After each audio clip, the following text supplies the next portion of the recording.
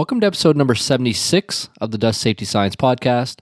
This is the podcast where we're creating a global community around process safety and industries handling combustible dust.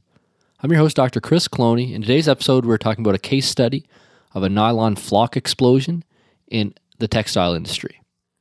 We've done a couple of these episodes now. We're covering case studies of specific explosions. The purpose is to go through the literature, go through the research and the resources that are available, and to pull out specific case studies in different industries so that you can use them in your understanding, in your research, in your background, in your education for combustible dust safety, both of yourself, but then also of your clients and your coworkers and your leadership teams. So we're covering a broad spectrum of different types of case studies, different types of industries, and using that to then illustrate important areas for combustible dust safety, important areas for knowledge gaps in this space. Back in episode 69, we covered a dust explosion in a fish meal factory in Norway. And this was from a dust explosion textbook in the field of dust explosions in the process industries by Dr. Rolf Eckhoff. In episode 71, we covered a metal dust explosion in a 3D printing application. This was at the Powder Parks Inc. facility. And this was based on OSHA investigation and OSHA citation results that were published publicly. And then back in episode 74 of the podcast, we covered an explosion that resulted from insufficient venting during a sawdust silo fire. So there's a fire in the silo that led to buildup of combustible gases in the silo, which eventually had an explosion, led to a fatality, unfortunately, of a firefighter. And in that case, the silos were vented, but they weren't vented properly. A couple things were not taken into consideration. There were bag filters in front of the vents. But more than that, the bolts had rusted out in the silo construction. It was a bolted silo, and the strength of the silo was no longer strong to withstand the explosion. So when the explosion happened, the vents didn't even have a chance to function. The top actually blew off the silo.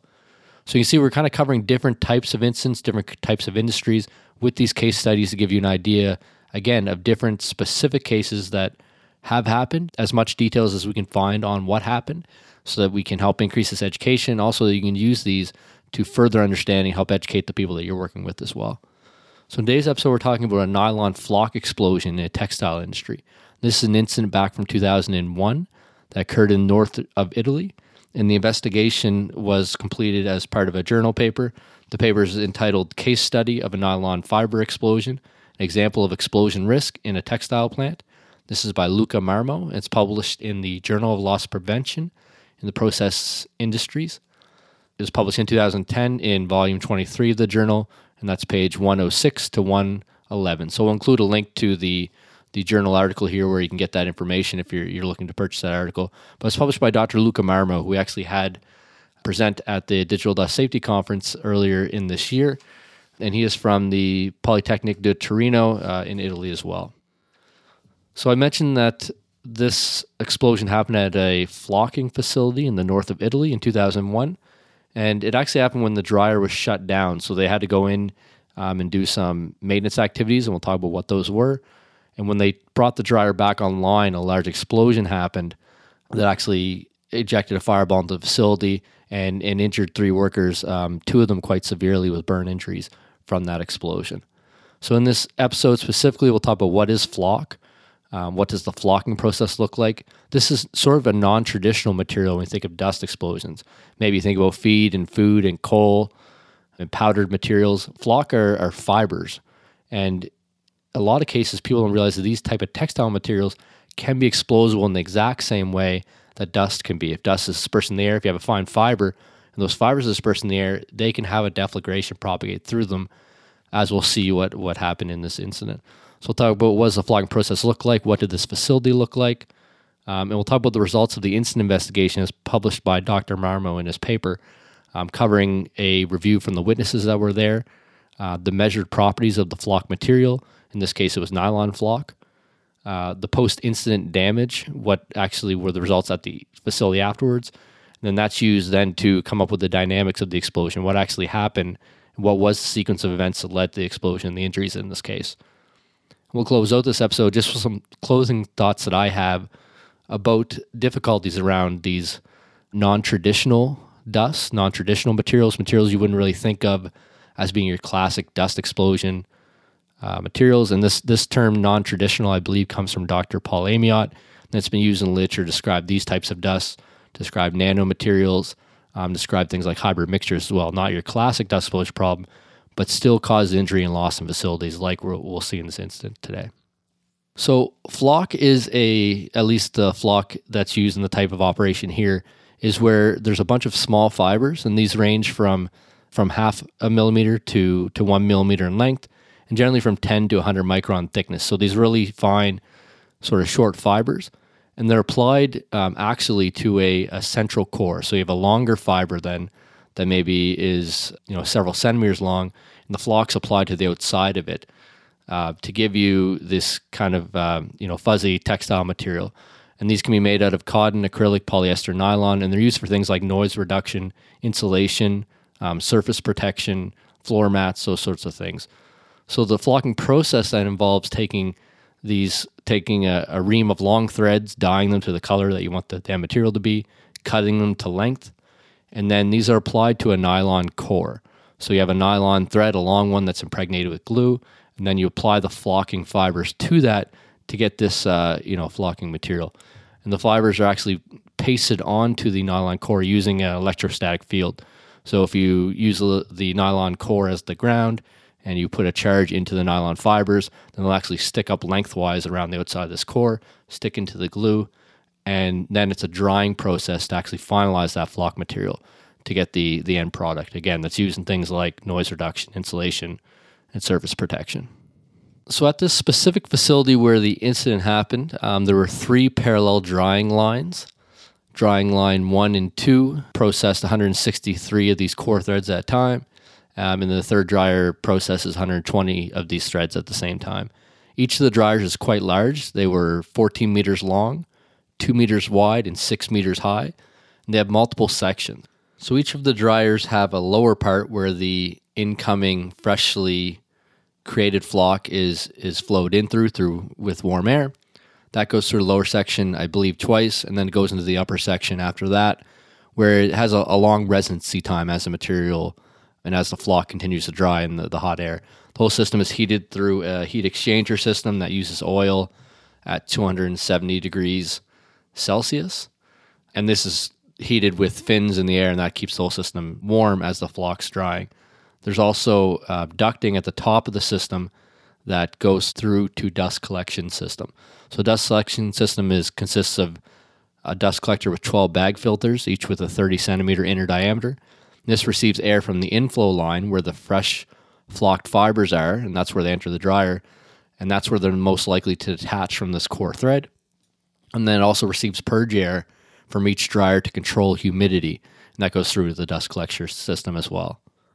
The last note is that each of the dryers have 11 inspection doors, and we'll see that this was played an important role in the actual explosion as well, and the injury to the workers. So in terms of the investigation, the authors of this paper broke into a couple different areas. They talked about the statements from the witnesses, they talked about the properties, the measured properties of the flock material itself, these small, short, and thin nylon fibers. They talked about the post-explosion damages to the facility. They talked about use that to determine what the potential dynamics of the explosion are. What was the process that happened that led to the explosion? How did the explosion propagate through the facility? And how did that lead to the workers getting injured? So in terms of talking to the witnesses, the process that actually occurred that day was that one worker noticed some broken threads in dryer number 2, and this happened at approximately 4:10 in the morning.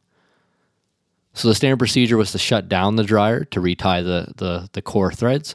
So they did that. They shut down the dryers. This turns off the fans or shuts the fans and shuts the valves that controls the heating medium. But the heating system is still hot inside the dryer when that gets shut down. We'll see that's actually pretty important to how the explosion occurred. At about 5:45, so about an hour and a half later, or just over an hour and a half later, they were finished up. So employee number 2 started to close the inspection doors to the dryer, and employee number 1 went to turn on the line. When the line was turned on by employee number 1, an explosion happened immediately. Deflagration propagated throughout the dryer system. Flames spread throughout the facility, burning the employee number 1 who was at the control board turning the system on. Employee number 2 was still closing the dryer doors when he was knocked down, and he had suffered severe burns as well. And another employee was also injured during the explosion and flash fires that filled the facility after the explosion happened. So that gives you an idea of what happened process-wise. The investigators also looked at the properties of the flocking material. They went in, measured these using standard testing apparatus like the 20-liter chamber, like the standard testing apparatus for minimum ignition energy. So in the 20-liter chamber, they determined that the lower explosible limit, or the minimum explosible concentration for the flocking material, was 70 to 80 grams per meter cubed. So sort of in the same sort of concentrations you expect for a lot of combustible dust. They did thermogravimetric analysis to determine if the flock could release flammable gases at the heats that were found. They did find at 270 degrees Celsius that the nylon flock did release some combustible gases. Then they measured the MIE of the material as well. And they noted that it wasn't possible to use a standard testing apparatus to measure the MIE, so they had to change some of the parameters, but they came up with a value about 145 millijoules, which would be in sort of the medium to medium high range for combustible dust, maybe even the low of the high range. So it's not really an easily ignitable material in terms of ignition energies. From looking at this post-explosion damages, they looked at a couple different areas. They looked at the dryer assembly, they looked at the dust collection system, and then they had some other observations that they noted. In terms of the dryer assembly, they found burnt nylon flock throughout the entire dryer assembly. This is important because it demonstrates where the deflagration took place. Anywhere that the deflagration passed through, the heat flux from that fireball melts any of the excess nylon material, and then that sticks to the walls. So by looking at where the nylon material is melted, you can see where the deflagration propagated, but you can also tell where it was the hottest. Where the nylon is thin, this melted nylon material, where it's thin, there wasn't a lot of flame that passed through, and where it's a thickness, that's where the hottest, largest resonance time for the fireball was.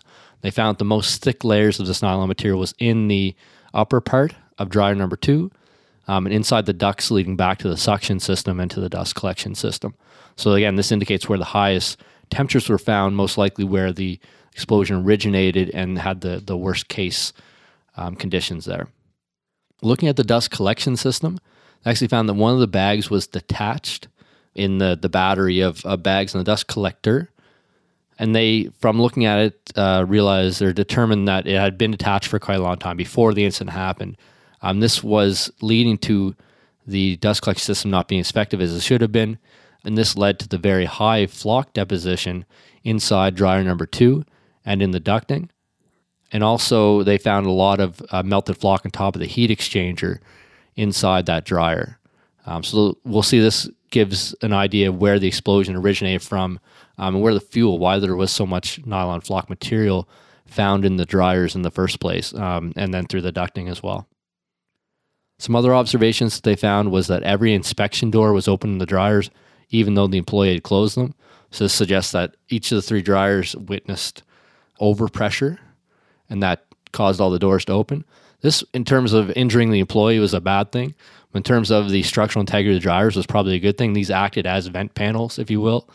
The dryers did not have any explosion protection on them, and probably would have had a pretty severe explosion had those inspection doors, had there not been so many of them, and they hadn't have all been able to come open.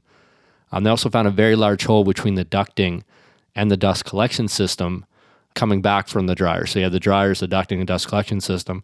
There's a large hole in the ducting where the deflagration had come out the side of the ducting.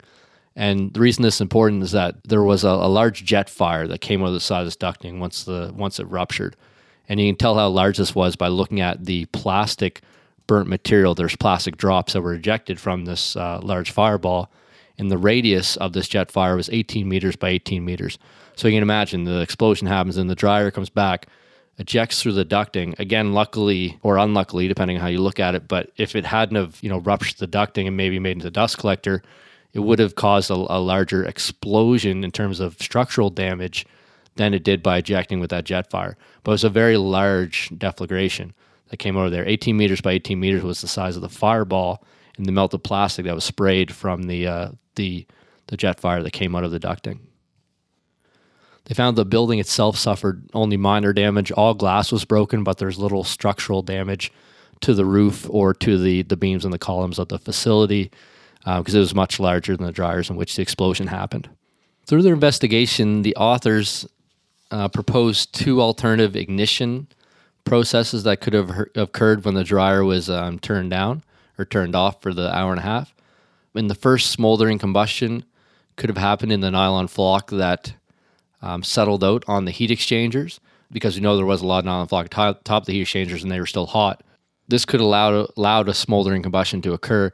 Then when the dryers turn back on, that lets fresh oxygen flow back through the system, which would have caused flaming combustion, and then could have ignited either the flock material in the vicinity of the smoldering combustion or even combustion gases that had been released from the flock material. The second ignition scenario is electrostatic discharge inside the dryer ignited, again, either the flock material itself or hybrid mixture of the flock material and the combustible gases released.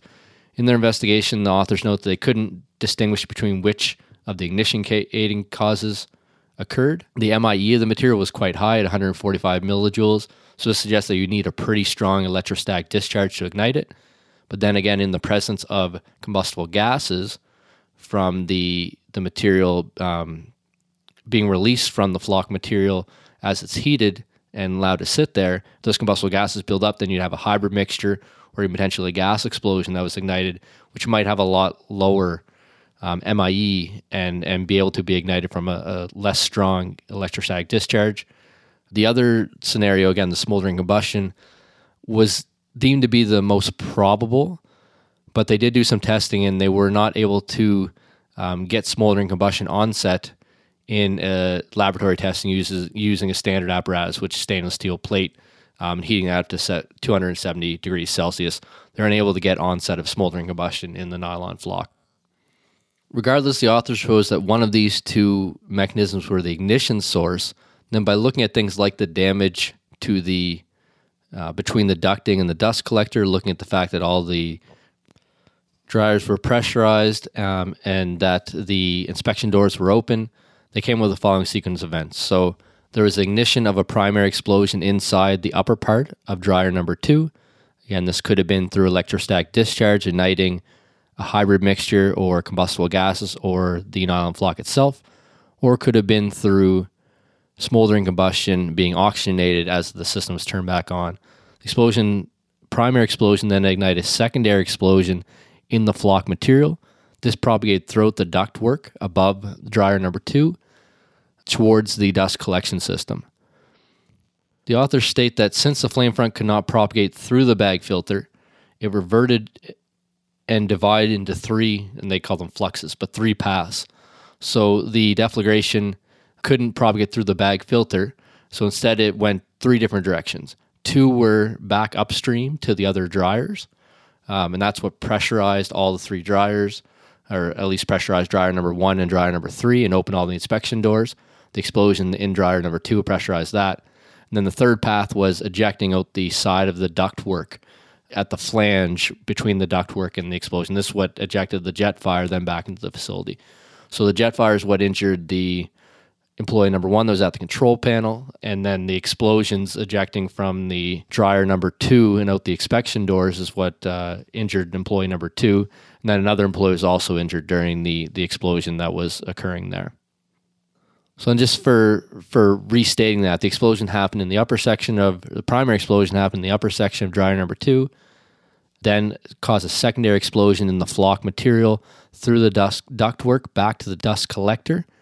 The explosion then, or the deflagration then propagated back through into the other 2 dryers upstream through their ductwork, and also ejected out the side of the ductwork of dryer number 1, or the connection between dryer number 1 and the dust collector, and caused a jet flame back into the facility. So that gives you an idea how this incident happened, how the workers were injured, the process that was involved in the ignition of the deflagration, and then the steps the deflagration took to propagate throughout the machinery and throughout the facility. You're probably asking by now, where was the explosion protection? There was no venting installed. There's no isolation between equipment. There was no real prevention program in place. And these kind of startup and close down procedures are critical areas that we see for the cause and onset of dust explosions. So I want to leave with a couple closing thoughts here. And thought number one is that they actually did find that there was a risk assessment done at the facility. However, it didn't consider any of the explosive properties of material or any explosions happening. This comes back to what I mentioned at the onset, that we have a real challenge in our industry on just recognizing combustible dust as a hazard. Then these flocking material, these fibers, are even more so than that because they're even different and even less incidents are seen day to day. They're less likely to be realized as explosion hazards. So you're less likely to find explosion protection, prevention measures being put in place at these facilities. But as demonstrated here, they're critical to protect the workers that are at these facilities. Having things like isolation, having things like explosion protection through either suppression or venting or whatever the process that you're using are really critical. I just want to read one statement from the paper here at this part about the risk assessment at the plant. At the moment of the accident, so when the accident happened, none of the safety people involved in the accident, including labor inspectors, including the people at the facility, were aware that fibers could explode. And I think this is probably a statement that a lot of people, even if you're listening to this podcast episode, you might be thinking, really, a fiber could do this? Yes, it's the same as combustible dust, especially if you have this really small diameter of the fibers in the range of 10 to 100 micron. Even though the one dimension is quite a bit longer, it could be up to a millimeter, you still have these materials that can propagate a deflagration when suspended as a cloud. And the last part that the author says here is that the situation has not changed, and it could be useful for European regulations to take into explicit account the danger of fibers, including them as combustible dust. And just my closing thoughts here, I want to mention a couple things. So I mentioned this risk assessment as one. I also get kind of nervous because for these non-traditional dusts, we have even a larger uphill battle to deal with realizing the explosive nature that these materials can have. And again, this kind of term non-traditional has been coined by Dr. Paul Amiot, or I believe was coined by Dr. Paul Amiot in his research and with his research associates. But I want to specify something here because lately, as part of a project for a paper that I've been working on, I've been reviewing the comments to the OSHA Advanced Notice of Proposed Rulemaking on Combustible Dust, the ANPR, that they released in 2010. And the thought here was to get an idea what the comments were. I think there was 120 of them sent in from industry, sent in from workers, sent in from labor unions on this proposed rule. And specifically, there are associations that sent in comments specifically around textile, specifically around flocking operations. And I'm not going to name the associations, but there were comments in there ranging, and these are not unique comments to these industries, but I was using them to highlight an example here. You actually see these comments across all industries. They sort of range in these three levels. So the first one is a dust fire explosion is not possible in these type of operations. Those words are almost explicitly used. A dust fire explosion has never happened in our facilities using these type of operations. And then if you kind of back it a little bit farther, this process could never generate enough dust to reach explosible levels. I'm sure you can find people that would say these exact same things about flocking operations, about textile operations. That's why I want to highlight this at the end of this episode. In this case, an explosion happened. And the reason that the author suggested that smoldering combustion was the most likely cause was because the operators had specified that fires were not routine in the dryers, but they had happened in the past. So they know that there was the ability to generate a fire in there. And you hear these almost same words used for industries and facilities that are saying that explosions ever happen here. Well, you ask them, well, you do have fires? Yeah, we have fires sometimes. So that's not it's not an explosion. In a lot of cases, it's not. But in some cases, it is. In some cases, it's a step before. It's a precursor to an explosion happening. You have a fire, explosion. You're at least filling a lot of the explosion pentagons or the deflagration diamond, if you will, if you're having these fires. So it's really critical to look at. So a couple of these notes again. So dust fire explosion is not possible in these type of operations. It's never happened here. This process could never generate enough dust to reach explosible levels. In this flocking operation, all of these were able to be found. And we've actually had, even in the incident database over the last couple of years, specific incidents related to textile facilities. We had one worker injured in 2017 in a manufacturing facility in Leominster, Massachusetts. And this was at a flocking facility. And I believe I'm going to include a link to in the show notes at dustsafetyscience.com/76. But I believe that incident, we actually saw there was a pretty similar type of situation for the explosion that happened here, at least these facilities processing flock. So it is possible in these type of operations. It may have never happened at one specific facility. That doesn't mean it doesn't happen at the industry, especially if you take a global perspective. And in his paper, Dr. Marmo mentions a couple other investigations that have been done on flocking operations post an explosion happening as well. So you just need to broaden the scope, and you'll see that they are happening. And then things like, you could never generate enough dust to reach disposable levels. Is that true under normal operating conditions? Is it true under abnormal operating conditions? I would say that anytime you shut off a dryer, you could potentially reach disposable levels, even if the dust collection system was working properly. If you have that material settling out of the airstream, and what if you have the dust collection system that's not working properly, it's letting the dust build up?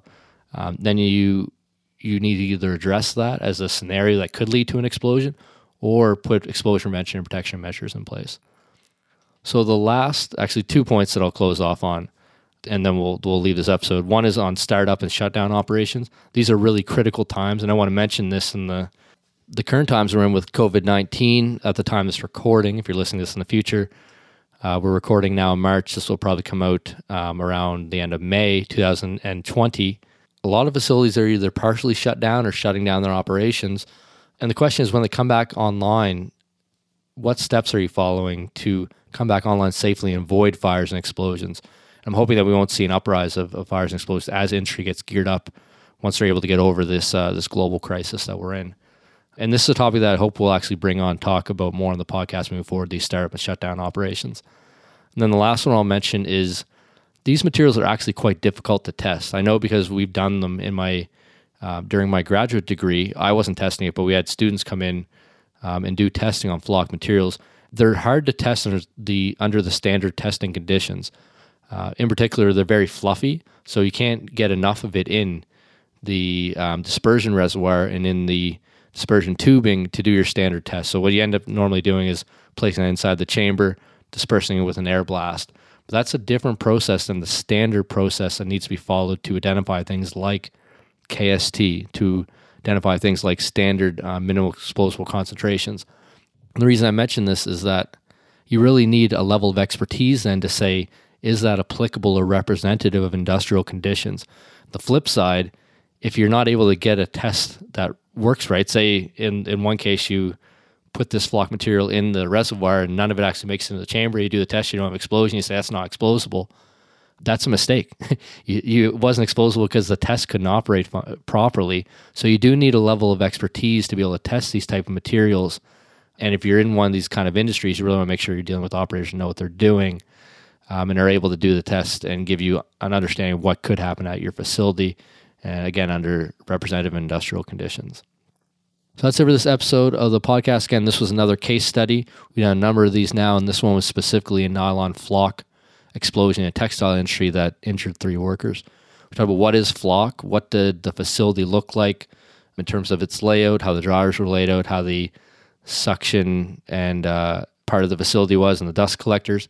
We talked through the results of the investigation. The investigation found that the most probable causes of ignition were either electrostatic discharge inside the dryer, but more likely than that was that a smoldering combustion or fire started in the dryer, which was oxygenated once the system was turned back on, which led to an explosion. And I closed off with some closing thoughts around things like performing risk assessments and whether making sure that the explosible nature of the materials they're handling is included in that. Some difficulties I have and struggles with industry perception of these types of materials, and make sure that they really are classified as combustible dust and can have and do have risks associated with explosion. And then close off some things around startup and shutdown and difficult to test materials like this. So that's it for this week of the podcast. I want to thank you again, and as always, for listening. Hope you have a safe and productive week ahead.